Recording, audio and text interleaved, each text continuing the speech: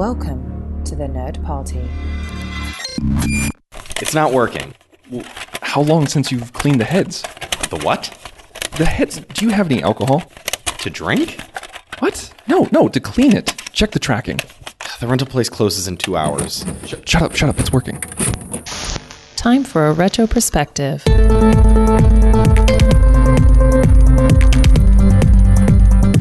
Hello and welcome to Retro Perspective, the show on the Nerd Party where we take a look at all of the movies released 25 years ago this week, or last week, or the week before last. One of those weeks. It's one of those weeks that we were something. We're getting caught up. We're Yeah. working on it. You know?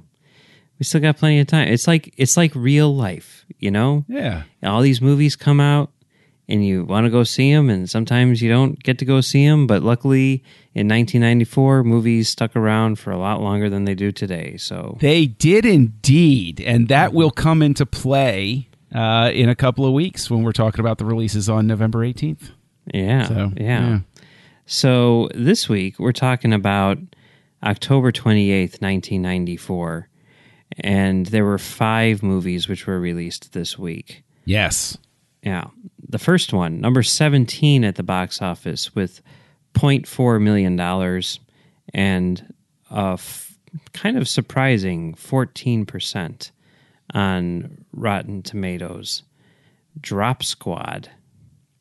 This is a movie starring Eric LaSalle of ER fame, the guy who does the punch thing in the opening credits, you know, that guy. Yep.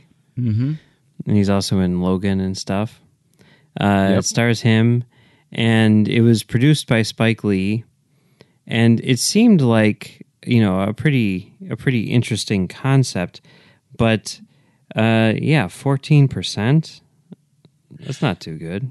I got to be honest that looking at the trailer, I'm not entirely surprised. I have a feeling that this is one of those ones where the intent was good, but the execution did not please people. Yeah. That's how I'm reading it. Yeah. That could be. It's about like a guy who, a black guy who seems to be, I don't know, turning his back on his culture in favor of, you know, succeeding and... Yeah, he's like a successful ad guy, and so he gets kidnapped by the Drop Squad to remind him of the culture from which he came and the one that was important. Which, you know, I mean, the thing is, you know, a lot of movies in the 90s had to do with that sort of thing about, like, what's your identity in the modern world? I mean, you know, that sort of, like, continues on. But it was definitely a theme in the 90s. Yeah, I mean, it's something that Spike Lee dealt with on a few occasions. I mean, look at like Bamboozled, for example. You know, that's pretty... Yep. Yeah. So, yeah. Oh, well, it's disappointing that it's apparently not better, but I haven't seen it. I'm assuming you haven't seen it either, right? Nah. That one was a little... once I saw the trailer, I kind of knew that wasn't going to be the one for me this week. Yeah. All right. Number 14 at the box office, making $1.5 million. And I guess the big winner this week with 60% on Rotten Tomatoes, surprisingly. Squanto, A Warrior's Tale. Mm-hmm. Boy, these were the live-action movies that Disney was making back in the 90s. Yes. It's kind of crazy. I mean, it's not... To me, it's not crazy that they went from Squanto to Avengers Endgame. What's crazy to me is that they ever made Squanto in the first place. But did they really go from Squanto to Avengers Endgame, or did they go from acquiring a studio that was going to make Avengers Endgame regardless? I mean, I think we were going to get to Avengers Endgame anyway. It's just that the resources made it much more palatable than maybe, what we would have gotten otherwise. Maybe, but to me, like, I mean, the thing with Disney is they are that behemoth, right? Mm-hmm. I mean, the whole thing is they hire the best talent or they acquire the best talent, and Pixar becomes a Disney property or whatever, and it's just like, oh, yeah. You know, it's not like it's not like everything has to be grown from like the inside, but there was so much of that to begin with that now, I mean, it's kind of like those the newspaper from Citizen Kane where he goes and he sees all the people who are working at the paper across the street or whatever, and he's like, I'm going to get all these guys. And then he does. That's Disney, right? Yes, it is. But just the idea that they were like, well, yeah, I mean, like, Squanto, that seems like a solid release for us. Like, now, like, think of all the movies and now, you hear like, oh, they're making Ant-Man 3 or Solo. The success of the lack of success of Solo, right? I mean, which was still like a profitable movie and everything, I'm assuming, right? But like, they look at Solo, they look at the business that it does, and they're like, we're not going to do any of these Star Wars stories anymore, Whereas like back in the day, like you put Solo up against Squanto, and it's like, okay, you know what I mean? I do. I see your point. And I think that it is interesting, especially because their whole business model is still informed by the idea of remind everybody that Disney exists and please come to our theme parks. Yeah. I mean, when you break it down that way, which I think is very apt, their investment in the idea of being the behemoth is much more profitable to their theme park sales and stuff like that, which is something that still cracks me up because I went to Universal this past weekend, and I realized as I was in Krusty Land Arcade that once again, The Simpsons, they're a property now owned by Disney. Yes. And they're at Universal Studios. Like, Universal Studios basically has all of these properties, including like Deadpool merchandise, that Disney makes the movies, and Universal is just sitting there like, hey, no risk, but hey, we got the characters, so spend some money over here. It's crazy how Universal has carved this niche of just sort of eating the tiniest little bit of Disney's lunch that way. Mm-hmm. I find it humorous. Yeah. Yeah. I hope that, like Disney takes all that stuff back so that Universal can open up like a Josie and the Pussycats roller coaster or something like that. Well, I hope they just take it as a soul-searching moment to open a good Fast and Furious ride. Yeah. That'd be pretty cool. Or I don't know, make a Transformers movie so that ride seems at least marginally related to anything happening in cinema right now. But, that's just me. I don't know. Like you think of like Test Track, like Test Track is like Fast and Furious. Like that would be pretty cool, wouldn't it? Yeah, I'm not the world's biggest Test Track fan, but sure. I love Test Track. I know. I have a lot of friends that love Test Track, but that's my skip. That's my guaranteed skip. I would rather go to Mission Space. I've only done the wimpy version of Mission Space. The intense version of Mission Space is awesome. I mean, you hear stories about people just like passed out, outside of there, or just like vomiting everywhere. No, it's not that bad. Okay. I don't know. I mean, Test Track, I really like. I like the idea of, well, just like it being sort of realistic, and obviously then you're just going fast. My friend wrote it, and he was like, I can't take it. He's like, roller coasters and everything are fine, but he's like, that he couldn't take because he felt like he wasn't in control. He felt like he was in the passenger seat.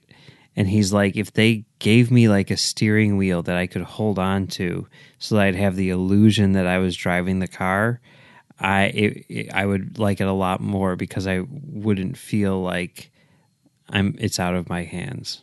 That is fascinating.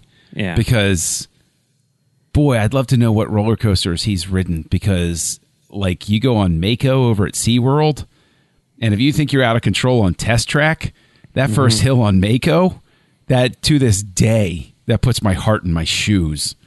Yeah. So like for me, the fun of a roller coaster is the fact that you are out of control. Yeah. That's there's nothing you can do. There's that baseline fear. My God, if anything goes wrong, I'm done. I can't change anything about my fate. Yep. Huh. Oh, wow. Yeah. Anyway. But Squanto would not have ridden roller coasters. No.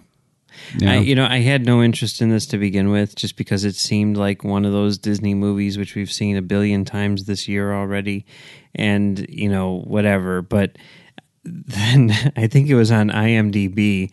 It was either IMDb or Rotten Tomatoes. I think IMDb. But I was like reading like a description of it, and I don't know who wrote the description, but it starts off with a historically inaccurate retelling of yes.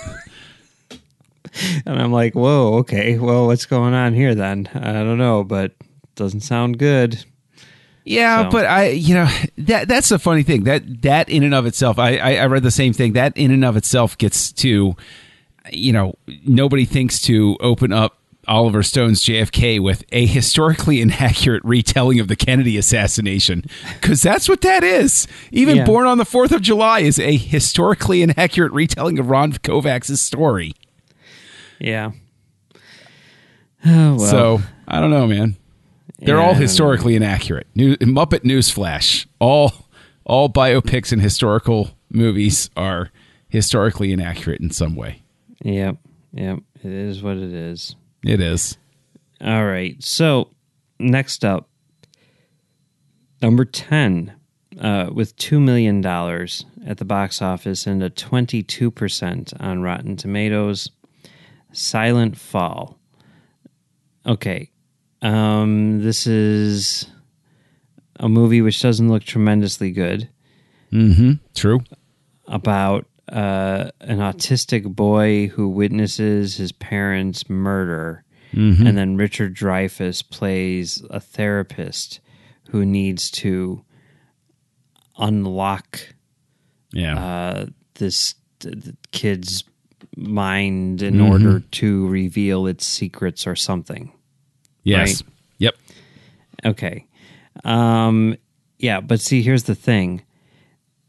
I'm pretty sure this is the first movie written by Akiva Goldsman. Well, you're just selling the hell out of this one for me, then. Oh, second, because he did The Client first. So this is his second movie. Well, wait a minute. Second released? Or Yeah. Okay. Because are we going with release order or production order? I don't know. I'm totally kidding. I'm going with one of those semantic nonsense things that we love to go with as nerds. But there was that fascination in the 90s. I always go back to Mercury Rising, starring Bruce Willis and Alec Baldwin, where once the term was updated to autistic and we are in the post-Rain Man phase, there were a lot of movies that were obsessed, or seemingly a lot of movies that were obsessed with the idea that autistic individuals were somehow Rubik's Cubes with feet. Where if I could just figure out the right combination of words to say to them, I would know what they're saying. And it's like, that's not how that works. Yeah. Now, again, I could be pedantic and say it's a historically inaccurate retelling of how that works. But, I don't know. There's just nothing really engaging about that premise to me, because it's treating an actual condition as a problem that can be solved. It's almost like the sitcom problem scenario, where it's no problem is so great that we can't solve it with 2 hours of plot devices. It's like, Yeah, I mean, it's crazy, and obviously, whatever. We've come a long way from there, but this movie was directed by Bruce Beresford, who did Driving Miss Daisy. Mm-hmm.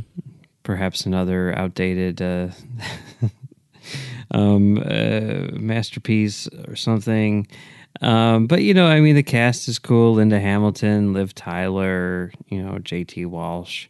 So I don't know. I wish I could have seen this movie, even though it looks really bad, but I just didn't have the time. I had better movies to watch.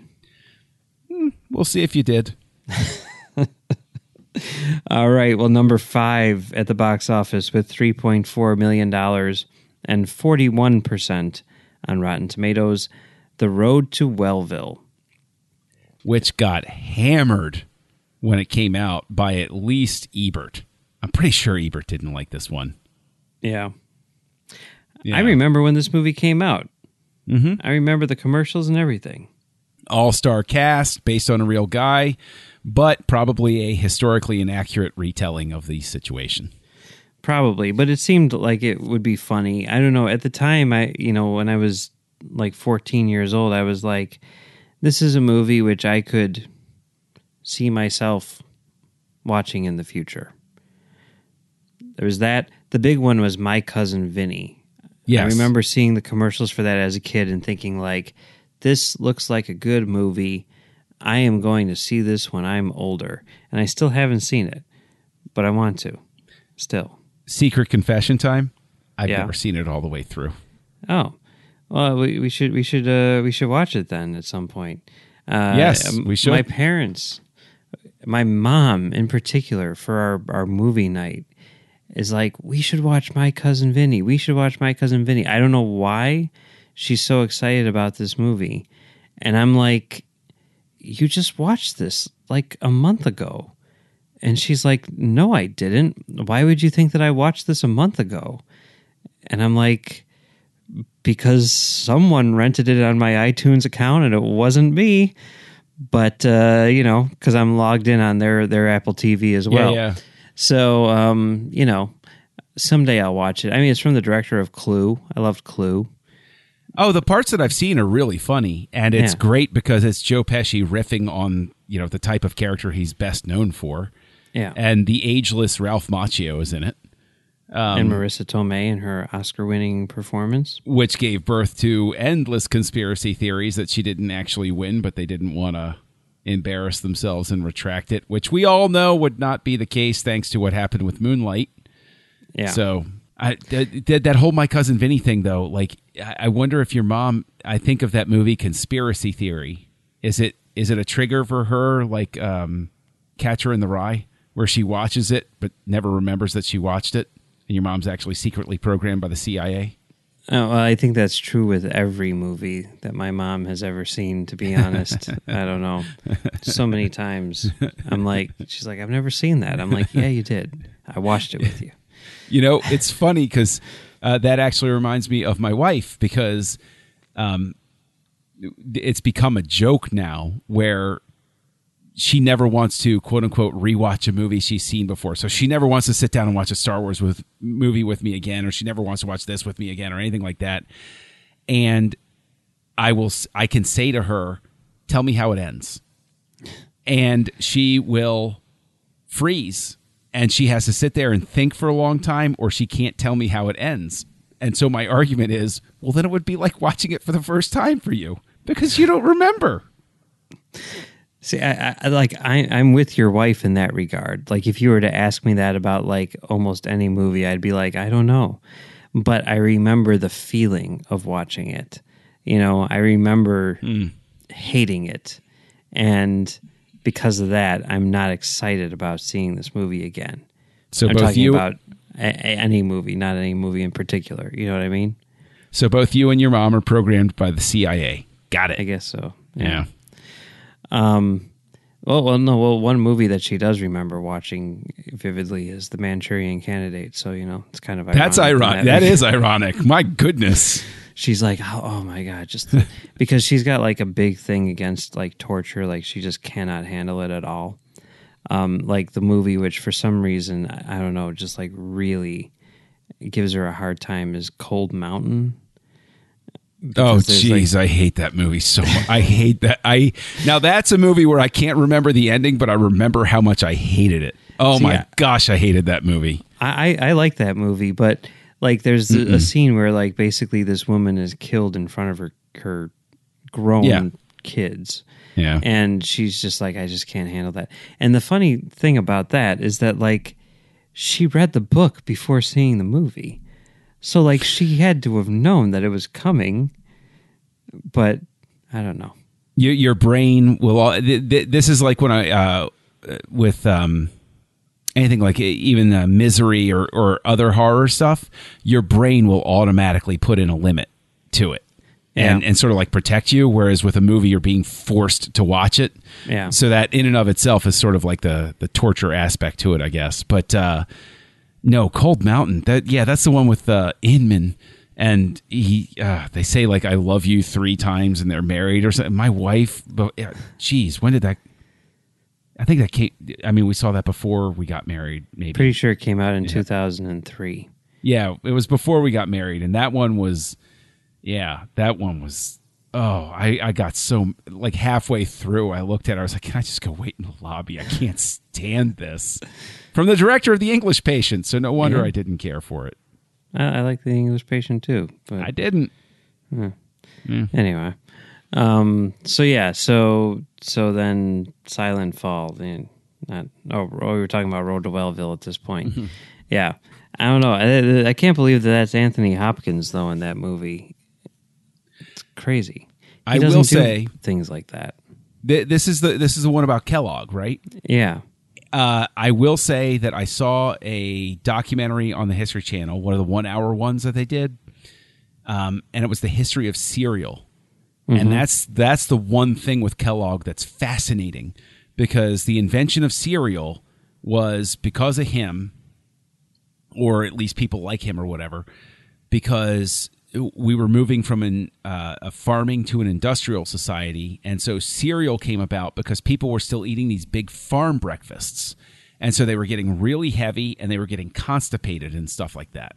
And Kellogg was apparently like big about conquering constipation or whatever, but that's why like bran flakes and stuff, it was like eat this for breakfast instead because it'll give you the nutrients you need without loading you up like eggs and bacon and sausage and toast and everything like that, because you're not working in the fields anymore. So cereal was basically invented as a health fad, and now it's become, a beautiful thing. I could eat it for 3 meals a day, honestly. So God bless you, Dr. Kellogg. Yeah, that's weird because you don't really think of like cereal as being something which is invented, but it makes sense when you say that. Wasn't there something about like, because I know that he was rather out there with his theories and stuff, but there was something about like cornflakes being somehow related to sexual dysfunction or something like that. I don't know about that. But I do know that cereal has gone on such a marvelous journey since its invention. And has so many wonderful expressions that it's become a true art form, and includes marshmallows now, which it did not initially. Kellogg believed that corn flakes, prevented or deterred masturbation. So there you go. Do we have to bleep that on this network? I don't think so. It's a medical term, right? That's a good point. So there is in the category of graham crackers then. No, graham crackers were about counteracting the effects of. Okay. Yeah. Well, you learn something new every day. I don't see the connection. But I'm not a doctor. I don't know if doctors would see the connection either, to be honest. But whatever. I'm horrified to think of the scientific method and how he tested this, but whatever. Yeah, take his word for it. I mean, it's like that thing on the Nick with all of the elixirs and everything like that. There's like a big thing, like take this. I still haven't seen the Nick, but I know the time period of which you speak. It's so good. But I mean, the best part about that, because the whole thing is they're trying to get Dr. Thackeray to basically put his name on a bottle of stuff. Yeah, and he's like, "What? Why?" Like he's looking at the ingredients, and then it says like it cures basically everything, right? Yeah. And he's like, "That doesn't make any sense, guys. I'm not going to put my name on this. This is ridiculous," And they're like, "Come on, this is really popular. There's a lot of money here. Like it's a thing which everybody wants. Dr. Pepper's brain tonic is so popular that they're serving it on from fountains now. Yeah.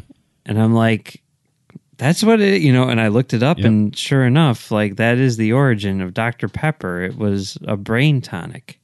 Yep. That's why I'm so smart. But what does Mr. Pibb do then? I don't know. Okay. I don't know.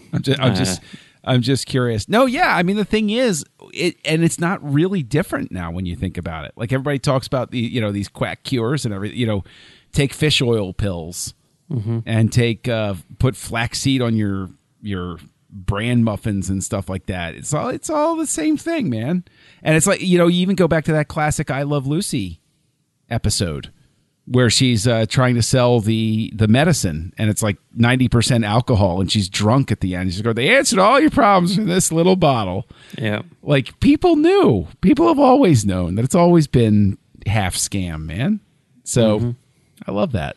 It's great. If it produces delicious sodas and fortifying cereals, I am on board. Yep. Yeah. All right. Well, the number one movie of the week, with $22.1 million at the box office and 51% positive on Rotten Tomatoes, Stargate by Roland Emmerich. Mm-hmm. The movie that started Devlin. The Deviln Emmerich juggernaut begins here. Yeah. Yep. So I know that you've seen this movie before.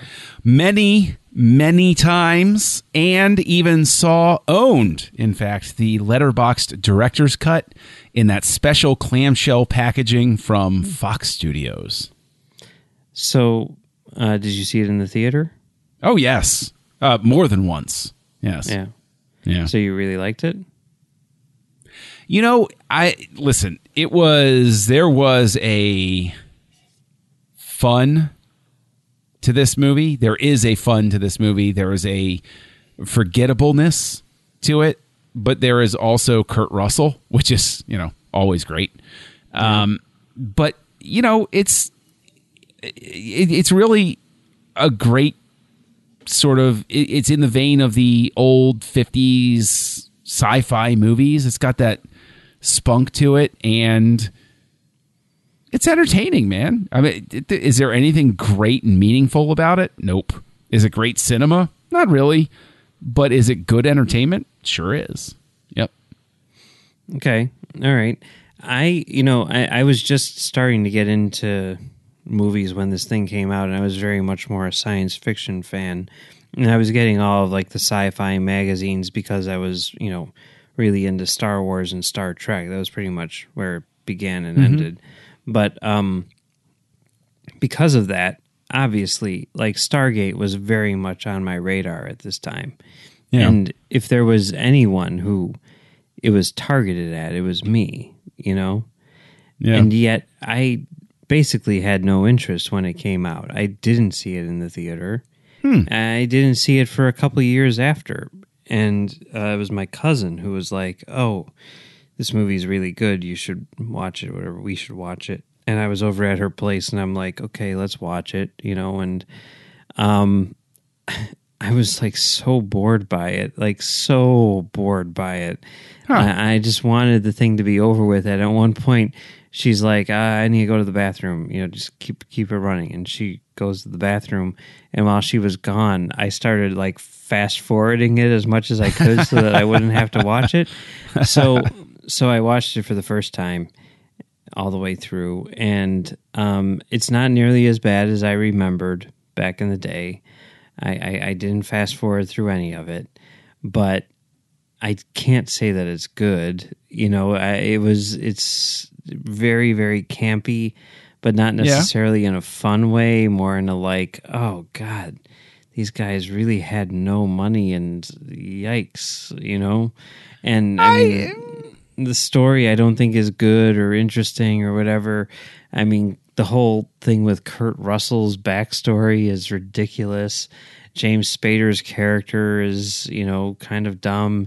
I can't say that it's good. And I mean, I can't say that I was extremely entertained by it or anything. I think more than anything, I was impressed by the fact that like a movie like this got made and exists like the way it does, and I mean is very much of its time, and I was kind of just in awe of its existence, but from a very distant viewpoint. I enjoyed it. I enjoy it. I think that I think it's fun. I think that it's, like I said, it's not great cinema, but it's fun. Kurt Russell can do no wrong. You put him in a movie, even if I don't like the movie, I like Kurt Russell. But in this case, I think that he and James Spader have a good enough chemistry. I like the fact that it's based on the bat-esque crazy conspiracy theory sort of thinking of the Eric Von Daniken crowd, Chariots of the Gods. Where it's like, oh, humans never could have built the pyramids. It's like, I don't know, the Egyptians had a giant empire with endless slaves that they didn't care if they died while they were building things.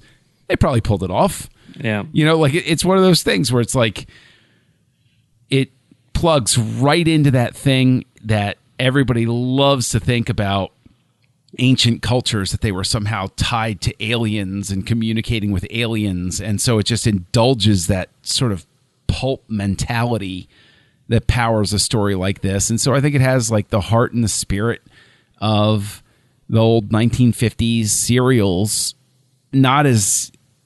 obviously not as artistically expressed as Lucas or Spielberg or somebody like that can do it. But, you know, it's a good enough entertainment.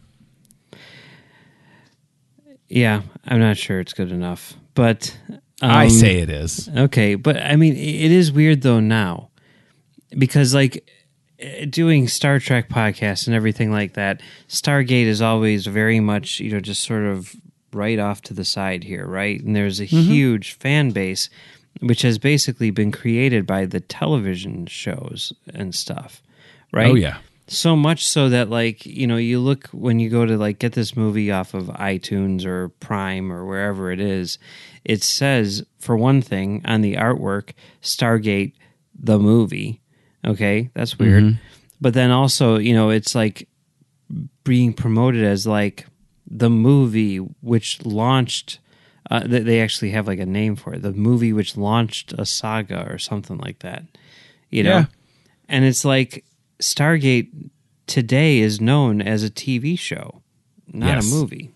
It's like the MASH of sci-fi or something. But that's an incredibly, that's a very apt way to put it. Yeah. So have you seen any of these shows or anything? Not 1 second. Yeah. Not at all. I mean, like I'm intrigued by, and it's like, okay, you look at the premise of this movie and you say, like, turn that into a TV show, and you're like, oh, I know exactly what that is. They're going to go to a billion different places, right? They're going to have like weird encounters all the time. But then it's like, oh, we're doing a spinoff. It's called Atlantis. Well, what's that? You know, I mean, like, so like I can see them going to Atlantis. But then making that, like, what is it? The base of operations, or how does that work?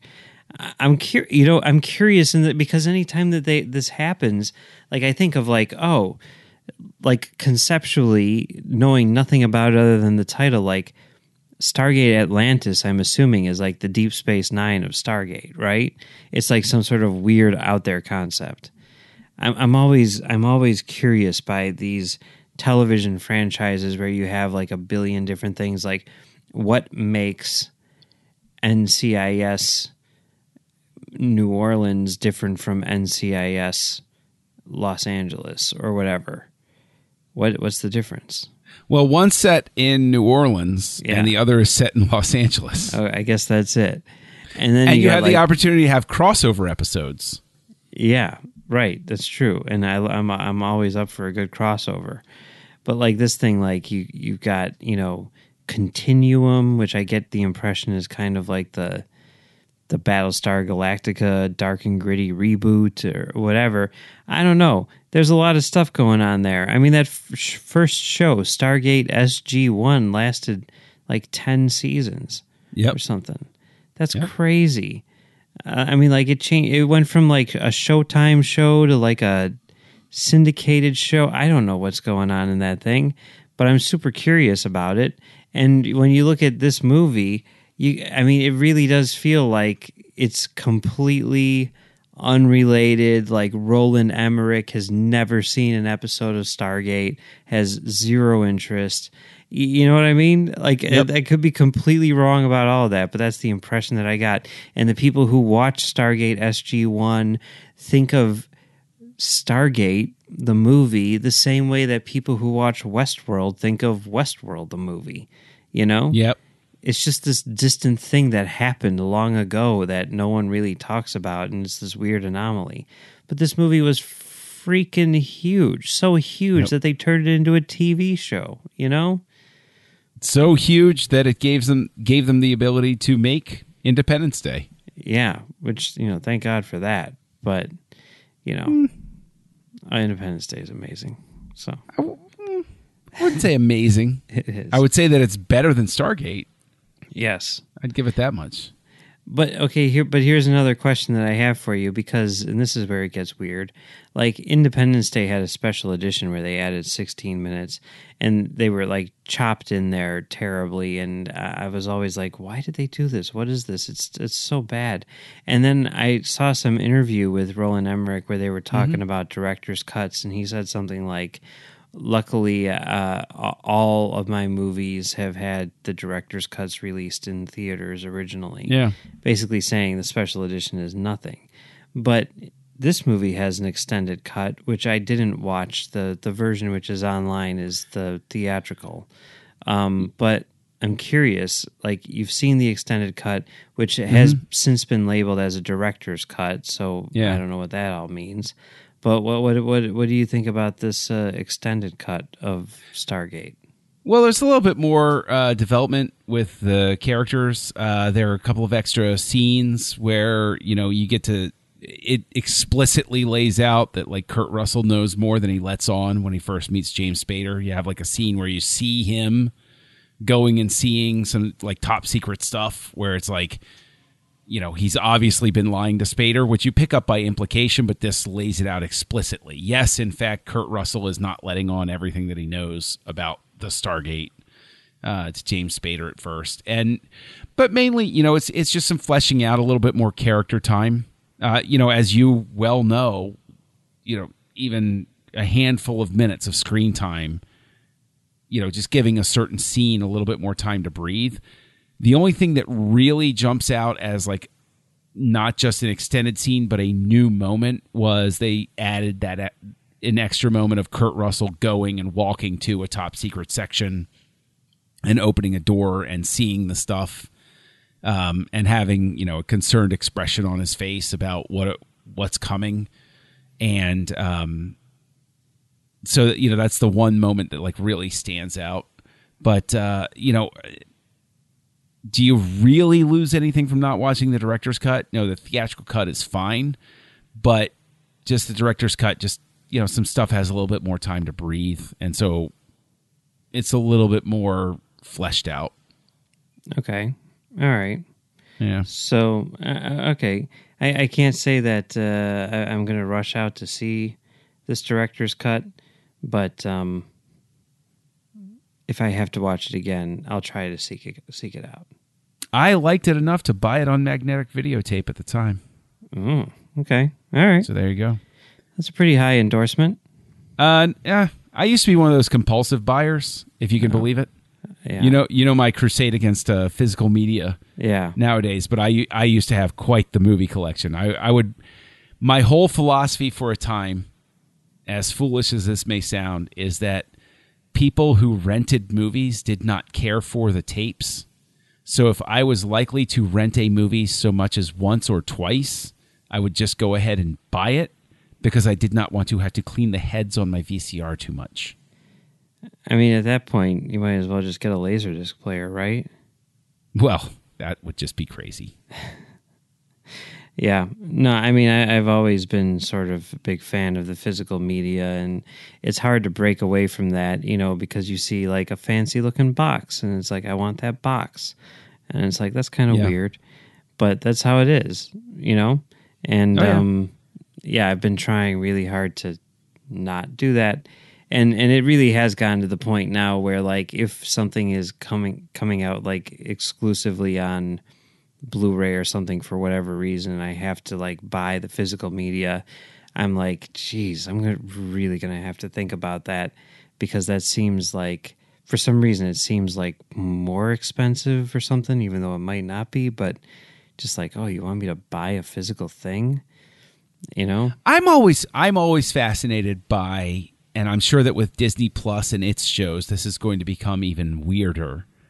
But I'm always fascinated by the Netflix shows that then get like a physical media release, and other streaming shows that get a physical media release, where I look at it and I see it on the shelf and I think to myself, but it's still there, and you're subscribed. Why would you buy this as opposed to just queuing it up and watching it again?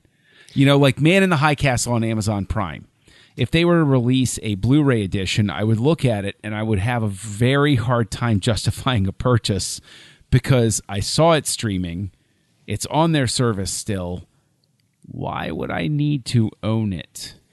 Yeah. I bought season 1 of Discovery, and I'm kind of because I thought that there were a lot more special features on it than there actually were.